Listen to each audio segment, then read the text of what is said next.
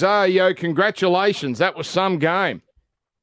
Yeah, thank you for having me. It was it was everything you'd expect a test match to be. It was you're right. They started so strong at the start. Winning the field position battle, I thought really well, and it obviously took us to that second half, about midway through that second half, to sort of start tiring out their middles. So it was it was everything I expected and more. It was a hell of a game. How do you prepare for such a brutal match? We know that the New Zealand pack is just formidable, but when you in the lead up, when you win games so easily and convincingly, how do you prepare for a match quite like the one you played in today?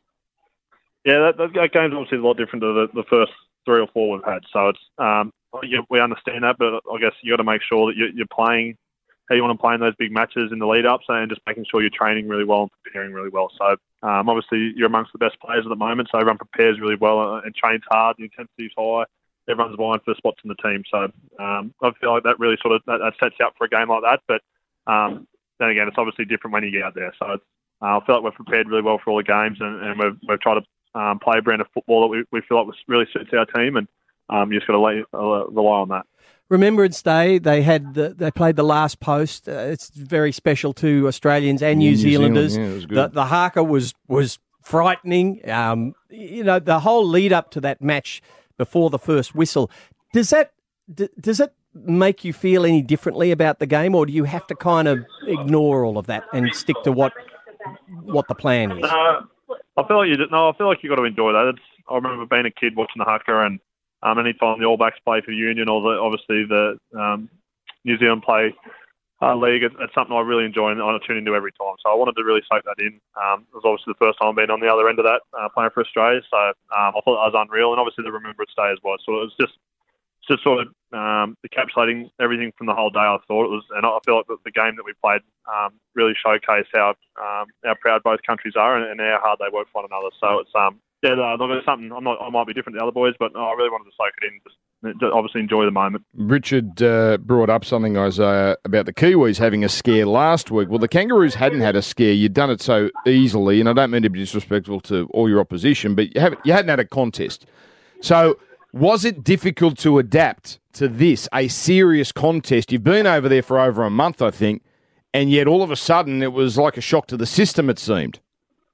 Yeah, it's definitely different. Obviously, the speed goes up. So I actually thought after the game last week that would have helped New Zealand a little bit, just in terms of their tank and getting used to that sort of that grinding football, whereas we hadn't really had that. So I'd like to think that holds us in good stead for next week, going to the final. That we've had a game like that where it was so physical, so fast. There's a lot of set-for-set football.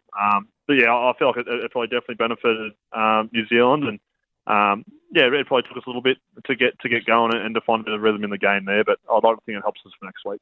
England and Samoa play tomorrow. Who do you expect to be playing in the final? Well, the way England have performed and how they beat Samoa in the first round, they're probably going into the favourites, but I've obviously got a lot of Penrith boys here that I'll be cheering on for Samoa. So, look, both sides have done phenomenally well. Obviously, England have probably been the benchmark for the tournament so far, and the way Samoa have built since that first game, I don't think anyone probably gave them a chance against Tonga, but they were outstanding. So, look, it's just making up for a great game. Should be a cracker. Hopefully they get stuck into one another and they're all pretty sore after. Speaking of Penrith blokes, nice to get one over James Fisher-Harris. God, he was fantastic for the Kiwis today. And I saw him get flattened. I tell you what, Liam Martin's not going to let him forget who was man of the match tonight. But you must be buggered. We're at the middle of November. You played Origin all the way through to the grand final. You must be ready for a break, Isaah. I'll be ready for a break after the next 80 minutes. So, Fair enough. Beautiful. Good answer. Right, congratulations. Congratulations. I don't know if you realise how good that game looked on television today. It was a fabulous contest. Yeah, it was good watch. Australia winning 16-14. Well done. Hopefully we'll speak to you next week after you win. That'll be the plan. That sounds good. Beautiful, Isaah. Yeah, and I didn't mention, what about the first Kangaroos try?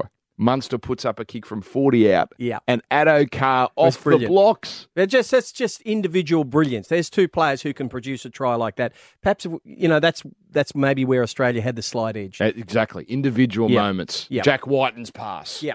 Off the ground. Yeah. What about Addo-Carr? 12 tries for this whole World Cup. Outstanding. Unbelievable. I don't think he's going to be left out of Origin next year. No.